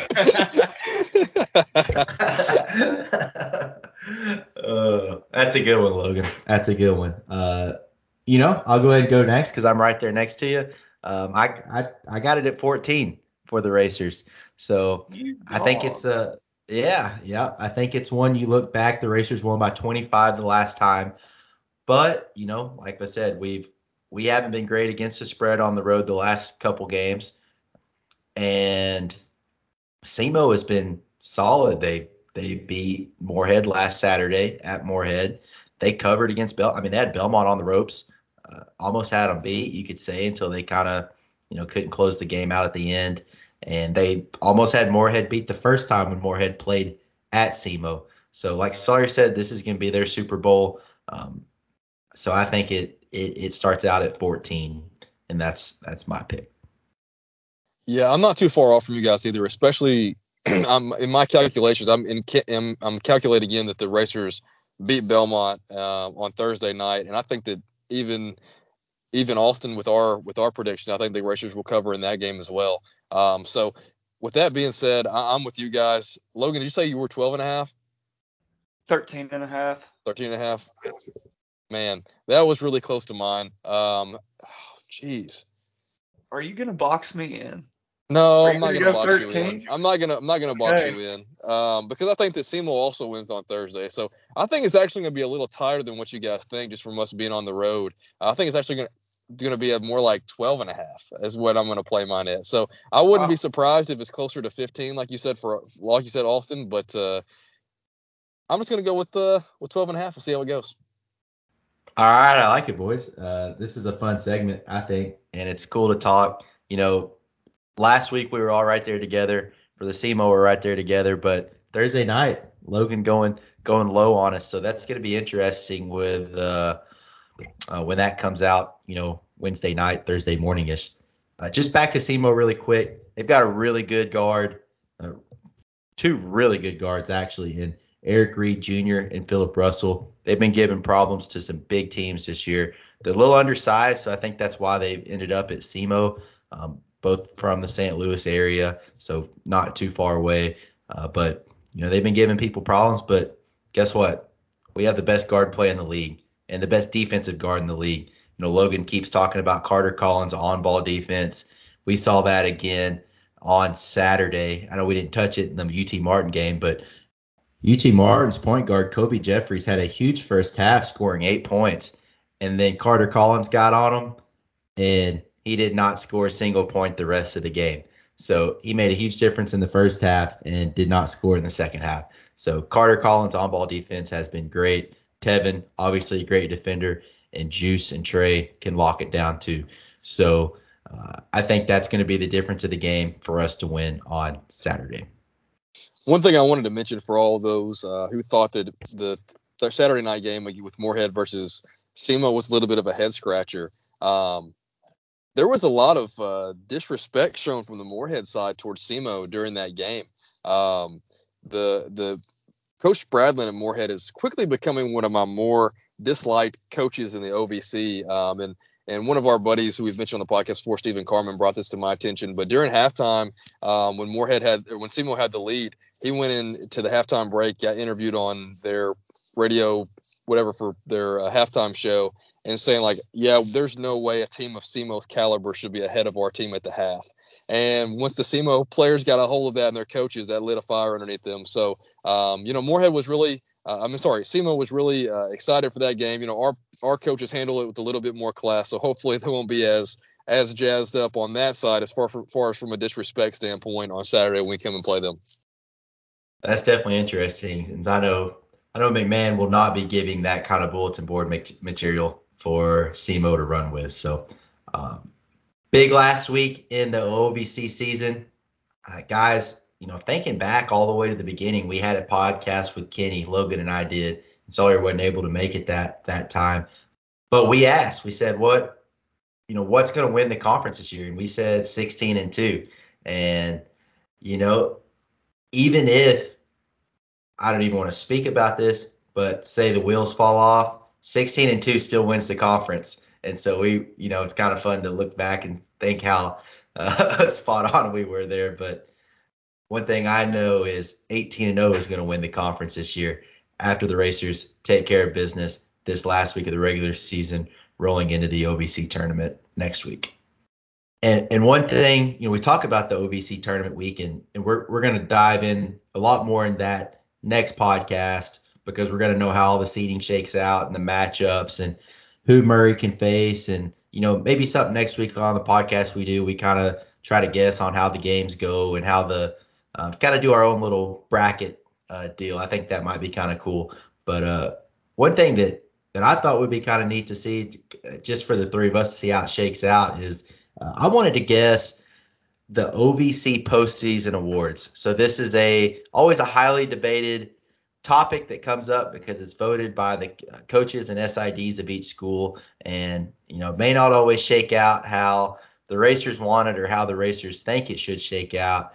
And so I thought it'd be kind of cool for the three of us to go through to discuss what we think might be the postseason awards for this season. The reason we're going to do it this podcast is because by the next time you guys hear us during the tournament week, these are already going to be announced. So that'd be silly for us to do all this guessing and then the awards come out and then we show how complete idiots we are. Hopefully you hear it this week, forget what we say, and by the time we're wrong next week, you've already forgotten about it.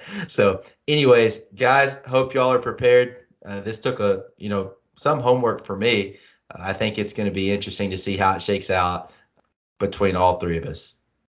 And with that, let's start out with the highlight award that always gets the most looks, and that's going to be Player of the Year. Preseason was voted as Grayson Murphy. I will go ahead and say on record, I do not think he's going to win postseason OVC Player of the Year, but I don't know. It is going to be interesting because I think we may all have the same, or we may have a couple different guys we're going to choose from. So, Logan, why don't you start us off with who your pick is for OVC Player of the Year? I'm glad you guys prepared for this. I certainly did not. So, listeners out there, please take what I say with a grain of salt. But this is going to be pretty cut and dry, I feel like. I, along with everybody else in Racer Nation, feels like KJ deserves to be Player of the Year. However, I'm going to say that due to the spite from the OVC, they're going to give it to Janai Broome and just give Murray State the middle finger, kind of do it nicely to Belmont since they love them, but just show us the door. And you know what? I hope KJ gets it, but if they don't give it to him, they are in for a rude awakening down in Evansville.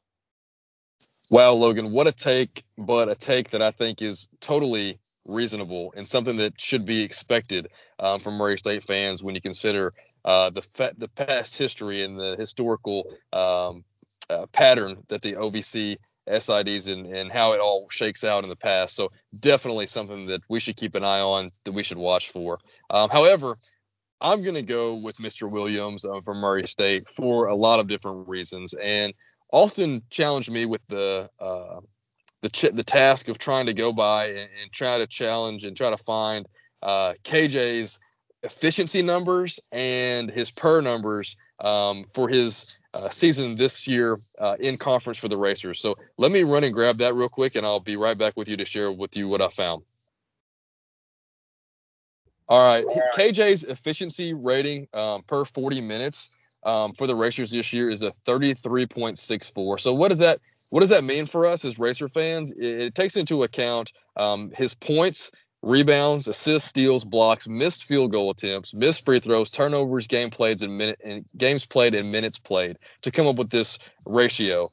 And his 33.64, which is absolutely off the charts. If compared to the NBA, there's only one person ahead of him in the NBA with a higher rating, and that's Nikola Jokic of the Denver Nuggets. So who's going to most likely be MVP of the NBA this year. So KJ is playing out absolutely outstanding. I went ahead and ran his per 40 stats as well.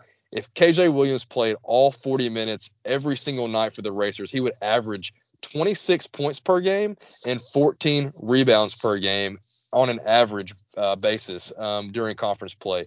Those are numbers that you will never see. They may have happened in the past a long time ago when rebounding was crazy back in the day with some guys like Dick Cunningham, stuff like that. But for the Racers, but nowadays those are numbers that are completely unheard of, and you will never see those in college. So that's why I'm going with KJ Williams. That paired with his winning, his ability to bring it the nights the Racers needed it the most. 39 points against Tennessee State, outscoring them in the second half. What he did against the best of the best. Logan, if you pair him with your player of the year, he dominated them both games. So for me, it's an easy choice. Austin, you're next. Absolutely great pick, Sawyer. And, there's a reason I asked you to try to get some of those numbers, and appreciate it. As everyone who listens knows, I'm not the math guy on this podcast, and so appreciate you doing that for me. And the reason I asked you for that is because he's going to be my pick for player of the year. And, you got those per 40 numbers, which was amazing. I want to tell you right now, he is first in the OVC with 18.6 points per game. He's second in rebounding at 9.8 to Broome. He's second in field goal percentage at 56.1%. He's second to Muszynski. And he is number one in steals at 2.1. And the reason I wanted those per 40 numbers, he does all that, and he's not even in the top 25, in minutes played in the conference. So that efficiency number is off the charts. Those per 40 numbers are off the charts. And, they may vote and give it to Broome, but there will be a absolute riot on the internet because you can just point straight back to the stats. As we always say on this podcast, the numbers do not lie, and they do not lie in KJ's situation as well. I agree. I just wanted a little bit of dissension and felt like it was boring if we were all going to pick KJ. No, I like that. I like it because I think it's something we've got to be prepared for. Racer fans revolted the year Ja Morant was not freshman of the year, which is still baffling. And he made everybody look silly in the OVC tournament that year by not picking him. And, it's possible it could happen again.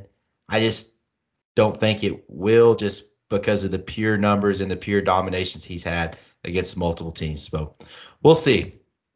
All right, moving down the line, let's go to Defensive Player of the Year. That's the one that's listed second on the official press release from the OVC. And so Defensive Player of the Year, I'm going to go with Mr. Johni Broome. To me, he makes the most sense. I think you could, two-time Defensive Player of the Year, Grayson Murphy is still there.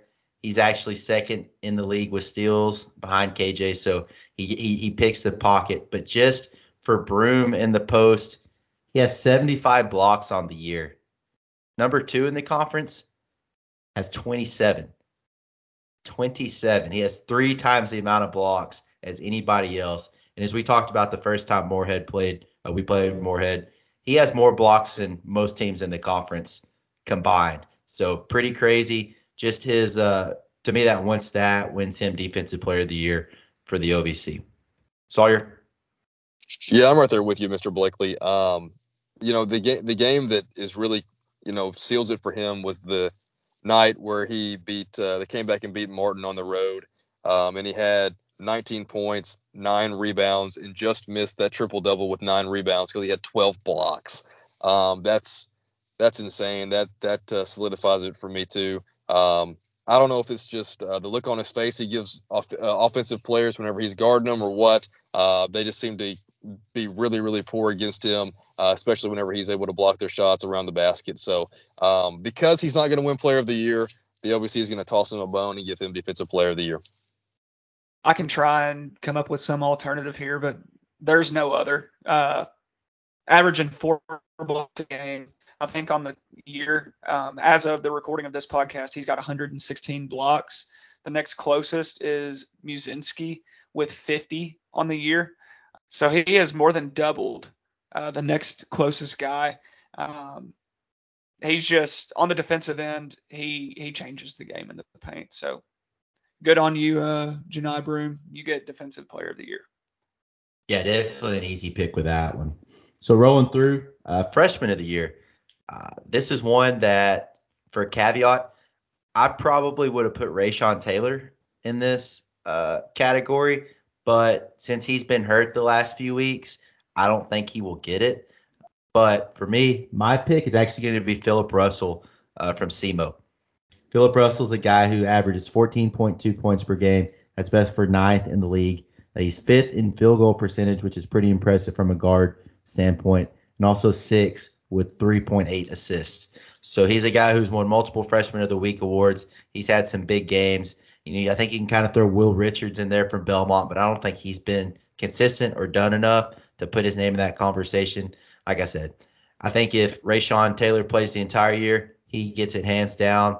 But just with him being out the last, three or so weeks, that kind of takes him out for this award. So that's why I think Philip Russell from SEMO gets it. Who do you got for us, Logan? I'm going to sound like a broken record and like I'm just a fan of Moorhead, but I think I'm going to go with Johni Broome for Freshman of the Year, the Ben Simmons special, winning it again in his second year. I love it. If the OBC has anything to do with it, you better believe that's probably going to happen. But for me, Blakely, I'm going to go with the easy one. I'm going to say Rayshon Taylor. I don't know if his stats qualify him enough to be able to do it, but he's leading the nation, or first or second behind Paolo Banchero from Duke, as far as most highest scoring freshman in all of college basketball. So if he's eligible, it's easily going to be him. Yeah, he was so good against Murray State when I got to watch him up here in Edwardsville. Just for him personally, I hope he gets better. I learned, so my fiance's brother goes to Edwardsville, so he's got a little insight. I didn't realize he'd actually torn both ACLs in high school, and that's what kept him from getting looks. Tore his left ACL his freshman year, and then also this year that left ACL didn't tear it, but had a sprain, and that's why they were like, we're just going to shut him down for the year. So really hate to see that. Somebody with that much talent to have that much trouble. Hopefully Rayshon gets better. All right, guys, let's talk about the next one. Going to be Coach of the Year. So, Logan, tell us why Preston Spradlin is going to be Coach of the Year, because I know you are a guy who's all on that Moorhead tonight. Yeah, I just can't get enough of the Moorhead. Preston Spradlin, I think he has a chance to win just because they do not want to see anybody from Murray State have any sort of accolades. But I think you just have to give it to Coach McMahon. When we did our little pick'em contest at the beginning of the year, my pick for Coach of the Year was Penny Collins. That didn't age well. My reasoning for that was because it seems like every year, instead of who the actual Coach of the Year should be, they just give it to somebody that is middle of the pack who won a few more games than they did the previous year. Somebody that was a total bottom feeder and somehow made their way to 6th or 7th in the league. They give them Coach of the Year. So that was kind of my way to get different in the pick'em contest. But here, even if we don't finish the season 18-0, you just have to give it to Coach McMahon for the talent that he's brought in, the way he's turned the team around from last year to this year, and really in big games, his play calling has really shown up to make a huge difference. Yeah, Logan, I think that if you take your philosophy into play, if this was Coach McMahon's first year of college basketball, he obviously inherited a team last year who did not do so well, who did not have a winning record. So you take that into consideration, a guy who just had a team that did not have a winning record, to take them and be undefeated. That's even more impressive. If you look at the blind resume, if you look at what happened last year versus what happened this year, you look at Belmont and Moorhead, their coaches did fine this year, but they also played for the conference championship last year. So in my opinion, it's Coach McMahon for so many different reasons that we've already talked about on this podcast. But this year should be clear cut as ever. I hope they do the right thing. Well, and another thing is you look at Moorhead's roster, you look at Belmont's, it's the same players. Half of our roster's new. So within less than a year, he's had to really make these guys gel, buy in, and believe in being a team together. And, record speaks for itself. He's done that quite well. Yeah, and even to your other point, the players that came back, KJ Williams and Tevin Brown, are both Player of the Year candidates. So it's that offseason player development that obviously something had to have changed to take them from where they were last year to this year. So every way you can break it down, Coach McMahon is deserving it. Totally agree. To no surprise, I'm also going to pick Coach McMahon. The Racers were picked third preseason, and they're going to win this thing running away with it. And so no first place votes for like the first time in a ton of years. And then we just absolutely dominate. I'm going to use my time to say how this should be the fourth Coach of the Year award for Matt McMahon. 2018 Coach of the Year was Matt Figger from Austin Peay. Austin Peay was 19-15 that year. Murray State was 26-6 and won the OVC regular season and tournament championships. Very next year, 2019, Coach of the Year was Rick Byrd. I guess it was his last year, so maybe that's why he got it. Belmont was preseason number one. They finished tied with Murray State for number one. We were 27-6 and also won the OVC championship, tournament championship that year, and he was not rewarded. I will even argue the very next year in 2020, that was the one that kind of got me. Coach of the Year was A.W. Hamilton from Eastern Kentucky. They were 16-17 that year. What did Murray State do? They just lost the greatest player in OVC history, and McMahon gets them to 23-9, hung another banner, the third regular season championship in a row, and lost on a last-second layup in the conference tournament. That is 3 times he hands down should have won Coach of the Year. So this will be his first Coach of the Year, should be his fourth, and it's been unbelievable that coaches with losing records who did not even play in OVC tournament finals were rewarded with Coaches of the Year. Thank you for coming to my TED Talk. All right, let's move on now to first team accolades. So one thing that I don't agree with, another thing the OVC does that I don't agree with, is they put 10 players on their first team. 10 players is not a team. 5 players is a team, right? Don't we all watch basketball where there's 5 players on the floor at one time? Yeah, I think that's right. So Sawyer, you go ahead and give yours while I kind of calm my roll really quick and come off that high of dissing the OVC. No, I'm right there with you, Austin. I mean, I said the same type of thing last podcast on how he was disrespected, and now I'm glad that he's finally exacting revenge.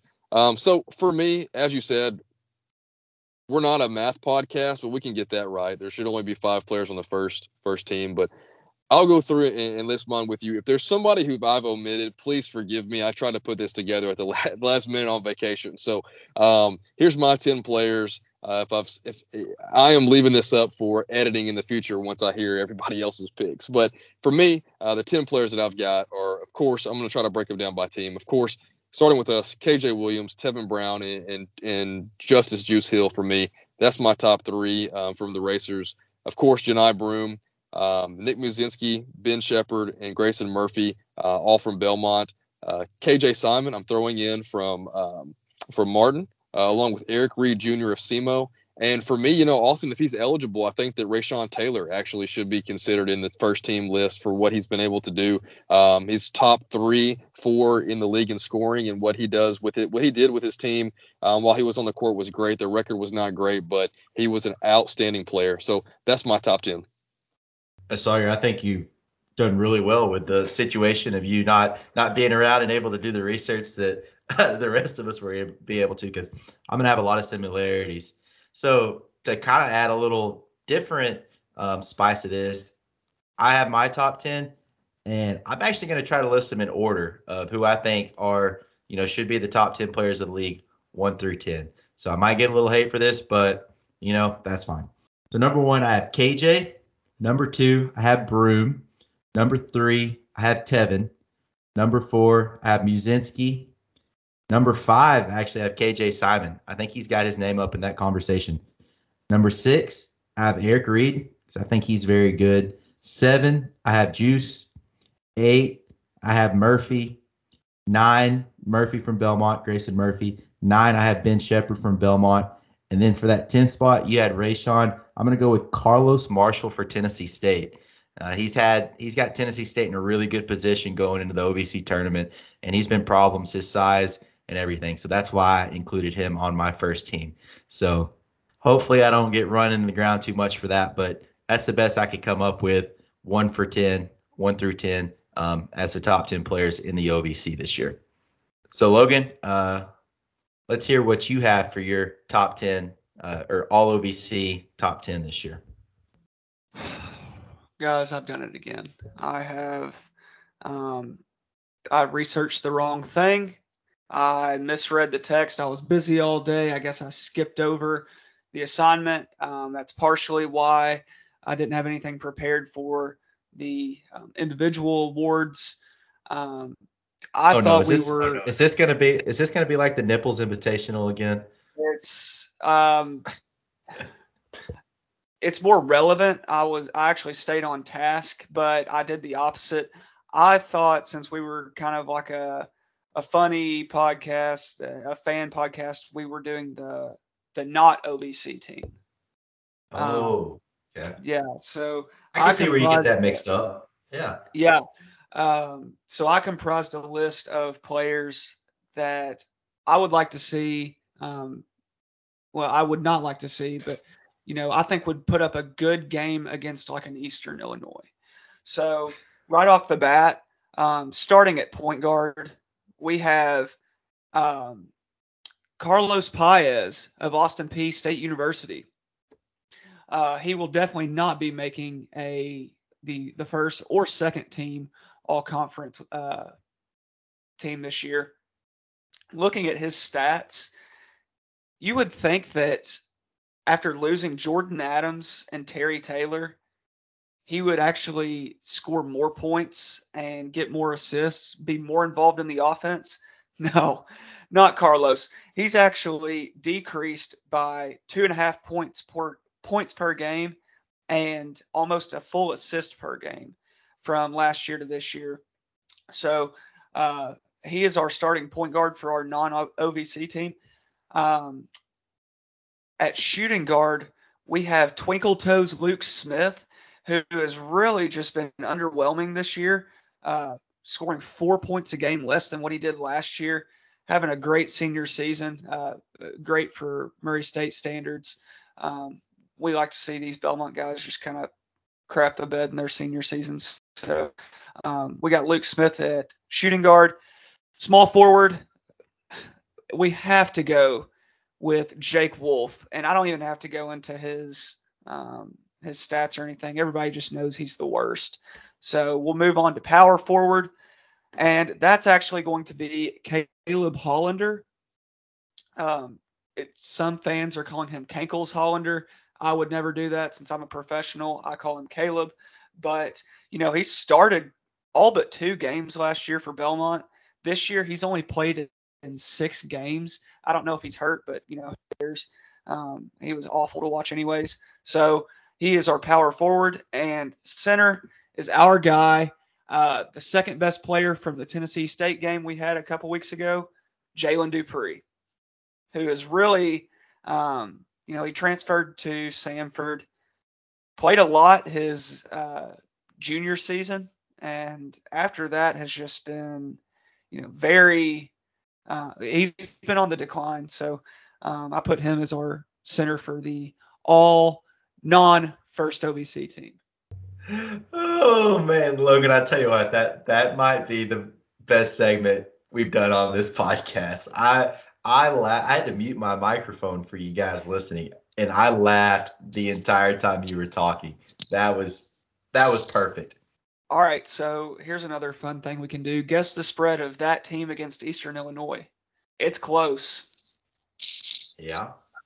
I think these guys being, well, a few of them are starters. I think on a neutral court, they may be 4.5-point favorites over Eastern Illinois. I know one thing. I will definitely be taking the under in that game. Yeah, not a lot of points scored. Oh no. I think it's tough. I think it's tough for me though, because who would I have coach that team? Well, can Marty Simmons coach both teams? I don't think Marty Simmons can coach one team. Exactly, that's my point. Wow, Logan, that was phenomenal. Easily the best segment we've ever had.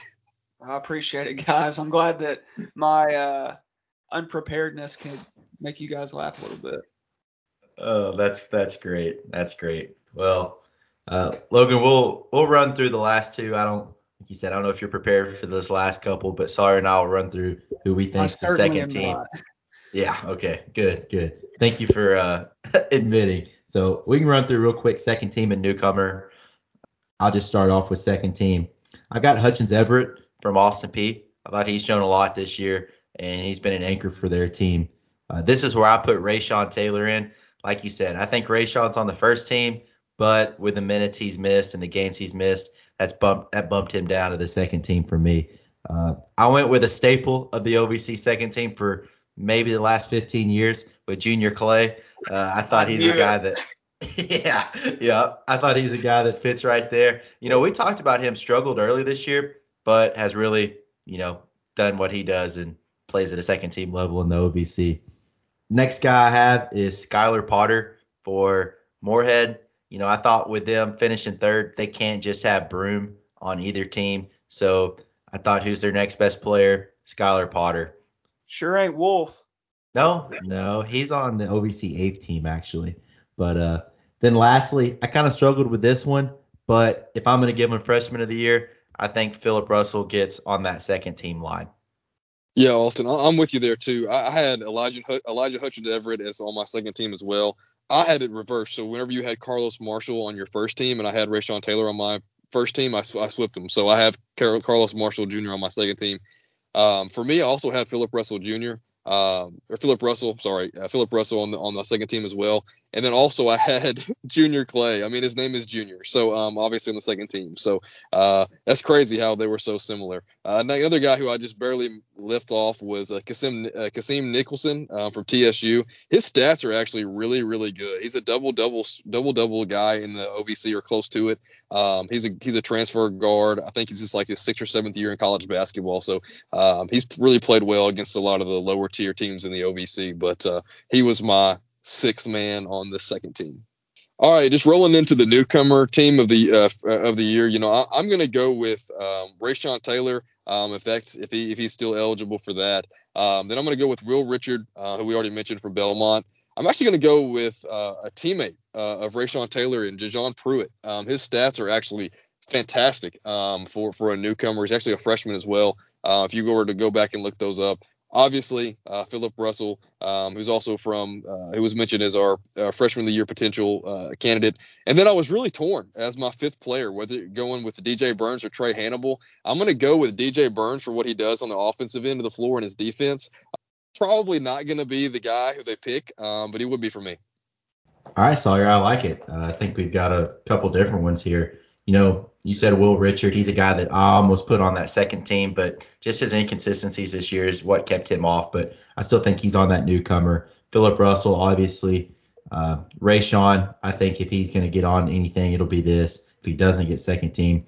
Hutchins Everett, again, I think he's a impact freshman. And this last guy, sorry, I don't know how you left him off. Probably because you're in Florida or in Gulf Shores. KJ Simon, guy we both had on our first team, and he's going to show up down there on the newcomer team as well. So that is going to wrap up our picks. Hope everyone had fun with that. You can join the conversation as well to go through your picks, and even if anybody wants to hop in, I think it might be more funny to do the non-OVC picks. So as Logan graced us with. So if anybody wants to hop in on the non-OVC picks, that could be kind of fun as well. So we'll see if we're right. We'll be able, we should be able to recap this on the next podcast because I believe they do all the OVC awards on Tuesday during the day. So if we keep our regular schedule of recording on Tuesday nights, we should have all of our answers. So that'll be kind of cool. Hopefully by that podcast, we will be celebrating an 18-0 season, a player of the year, a coach of the year, all the first teamers, maybe a couple newcomers, and be getting our bags packed for Evansville. So that's going to be really fun. One last thing we wanted to mention on the podcast, got to talk about Ja Morant. What a special night for Ja, his family, the NBA, all of us fans of Murray State, all of us lifetime Ja Morant fans. And what does he do? He just has the two biggest highlights of the NBA All-Star game. You know, we had a lot of questions. We were texting last night why he didn't play there at the end. I think he kind of answered that post game was he really wasn't trying to push it too much. I really would have liked to seen him in there at the end because I think he could have been the difference maker to put a Team Durant over the top over Team LeBron. But, you know, either way, it's just an All-Star game. And for the rest of your life, he's going to be All-Star Ja Morant. Yeah, Austin, absolutely. That was honestly a surreal moment for me as a Racer fan, getting to see Ja Morant as a starter in the All-Star game. You know, we've been talking about it for a while, but seeing it in person was just absolutely phenomenal. I went down once the girls went to bed. I went down and had dinner by myself at one of the local establishments down here in Gulf Shores to watch the game after they went to bed. And I sat at the bar at one of the establishments down here. Whether you're drinking or not, I think the bar is one of the having dinner at the bar is one of the coolest places just to meet with people and just to talk. And, you know, coming in to watch the game with myself, that's kind of how I wanted to do it. I sit down. The lady next to me who just retired from the University of Missouri, is actually a Racer graduate. And the guy who's actually got my food prepared was a huge NBA fan and said that Ja Morant was his favorite player in the NBA. So how crazy is that I go to some random hole in the wall place down here in Gulf Shores, and that's the conversation. In the conversation with the lady who was a Murray State grad, she hadn't been back to Murray since she graduated. She said she graduated in 1978. So I actually kind of talked her into coming back through Murray on her way back. So she's actually going to come through town, which I thought was really cool. But it just really kind of shows you the landscape of what, you know, Ja Morant can do and Murray State basketball can do for the city of Murray and Murray State University as an institution. So it was really cool to see. It was really honestly kind of humbling to see that that's the way it is in the real world. You know, in some random occurrence, I was able to have that experience. So that was really cool. And so definitely going to be a memory I take with me for a long time. It was very, very cool. All right, folks, as we get close to wrapping this up, you're in for another long one, obviously, as we are going to deliver good, 2-hour podcasts when the Racers squeak one out and are 16-0. But we've got to get to Logan's Listener of the Week, everybody's favorite segment. Logan, what do you got for us this week? Oh boy, do I have a great Logan's Listener this week. Actually, a Racer legend that hit a shot to help us win an OVC championship once upon a time. This listener, actually, he's been following the podcast account for a while. We all three have interacted with him in the past. He's a great guy and actually had his first child this week. And so as a little baby gift, we are giving him Logan's Listener of the Week. And that man is Jawan Long.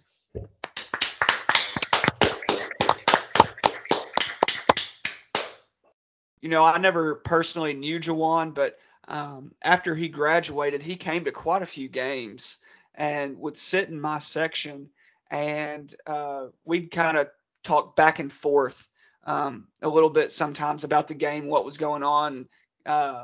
Just super nice, a very well liked by Racer Nation, very respectful guy.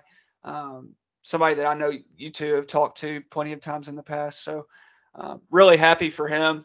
Obviously having his first child this week, and just great things going on in Juwan's life with becoming Logan's Listener of the Week as well.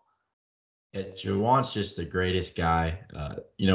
Thinking back early in our podcasting days, he was my pick for the hardest working racer on and off the court for me. I'd mentioned the story where in his graduate years, he was a GA for the basketball team, but he was getting his graduate degree in occupational safety and health, which is what I got my degree in. And so we had classes together. We were in group projects together. So I got to know him really well. And I think, like I said there, we didn't do much work. We just talked racer basketball the whole time. But, man, just the nicest guy. Would do anything, would always work hard at whatever he did. And just really happy for him. Happy he's going to be a great father and know that. And he's still always tweeting about racer basketball. So it's awesome when you have players like that are still engaged from far away. Yeah, you talk about being the hardest working racer. I strive to be a good father, not even a great one. I just try to be a good one, and even that in itself is extremely hard work. So he's built for it. He's going to be a tremendous father, and he's one of those racers we talked about who has paved the way for the success that we get to talk about every single week. So hats off to Juwan Long, great person on and off the court. It's about time he was Logan's Listener of the Week. All right, and as we close it out, there's one more piece that we have to discuss that I thought was of the utmost importance to talk about this week, and that's the work of our lady racers. Obviously, they are doing a fantastic job this year. They're having an amazing year. I wish we had enough time every episode to be able to give them the roses they deserve. We just talk so long that it's hard to be able to give them their moment to do it justly. So hopefully we can maybe launch a women's podcast in the future to talk about all the great stuff they're doing. But you look at them right now, 12-4 in the conference, 20-7, just one of, I think, 5 or 6 years in women's history where they've had 20 wins. That's incredible. And there's still a whole week in the conference tournament to play. That's phenomenal. You also look at what they did this past week, knocking off Austin Peay, who had beaten them already this year, beating them at home without their best player, or, if not number 1A, 1B, and Macy Turley. That's amazing, huge. And you look at Coach Turner. Obviously all 3 of us are Murray High guys. We know of her character. We know of how she creates a culture of winning at the highest level. And, it's taken her just a little bit of time, as it would take anyone, as it took Coach McMahon a little bit of time to be able to get his culture in place. She now has a winning record in her career. I think she's close to 75 and 70 above 500. I think she's one of 2 coaches in program history. I think I saw a tweet that said that it's coached at least 100 games that has a winning percentage over 500. So hats off to Coach Turner. The great things are already happening, but the better days are to come, and I can't wait to be a part of watching them and their success. So we don't have a lot of time to every single episode to dive into it because they deserve every second that we give them. But the lady racers are playing phenomenally, and there's not a group of guys who are happier for them than the 3 that are on this podcast. So shout out to Coach Turner, Coach Evans, everyone over there who is doing a fantastic job in making the women's program ready to roll for the Missouri Valley Conference. Sawyer, thanks for bringing that up because, like you said, they deserve every bit of it. And I think I read or saw today that Murray State University, one of 6 basketball men's and women's programs in the country where both teams have at least 20 wins. So that's really cool. And like you said, the 3 of us have a lot of respect for Coach Turner, knowing her in the Murray High days. And so just really happy for her. And with that, folks, we're going to go ahead and wrap up this podcast. On our recording, we're 2 hours and 30 minutes in. I know we're going to cut some of this out, so it might be a little less, but hope you guys are in for a long podcast. Guess what? It takes about 2 hours to get to SEMO, so hopefully you've got some listening material to get you to Cape Girardeau this weekend. But we know everyone's going to be pumped up after the big weekend. We know a lot of people are going to be excited for this Belmont game Thursday night, so we're hoping a lot of you enjoy it. You made it this far in the episode. as the number 19 Murray State Racers look to go undefeated, 18-0 for the first time ever in the OVC. So we're all excited. We know Racer Nation's excited. It's a great time to be a racer. It's always a great time to be a racer. And with that, Sawyer, thanks for joining us on vacation. Thanks for taking 2 hours away from your family time. Send us out with the Go Racers. Well, hey, first off, thank you guys for recording late to let me do this. Obviously, family comes first, so you guys have to accommodate me more times than not. So I really appreciate that, and especially my lack of homework this week, which was very apparent on the newcomer list, how I left off Hutchins, Everett, and KJ Simon because I literally had nothing prepared, as I completely forgot about that. But that was great, Blakely. I'm glad you carried the load for us there.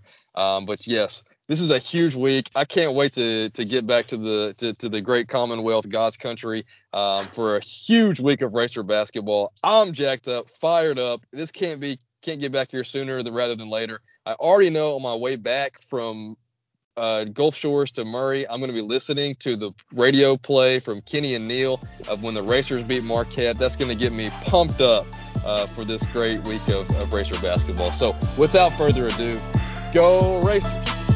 Go Racers! Go Racers!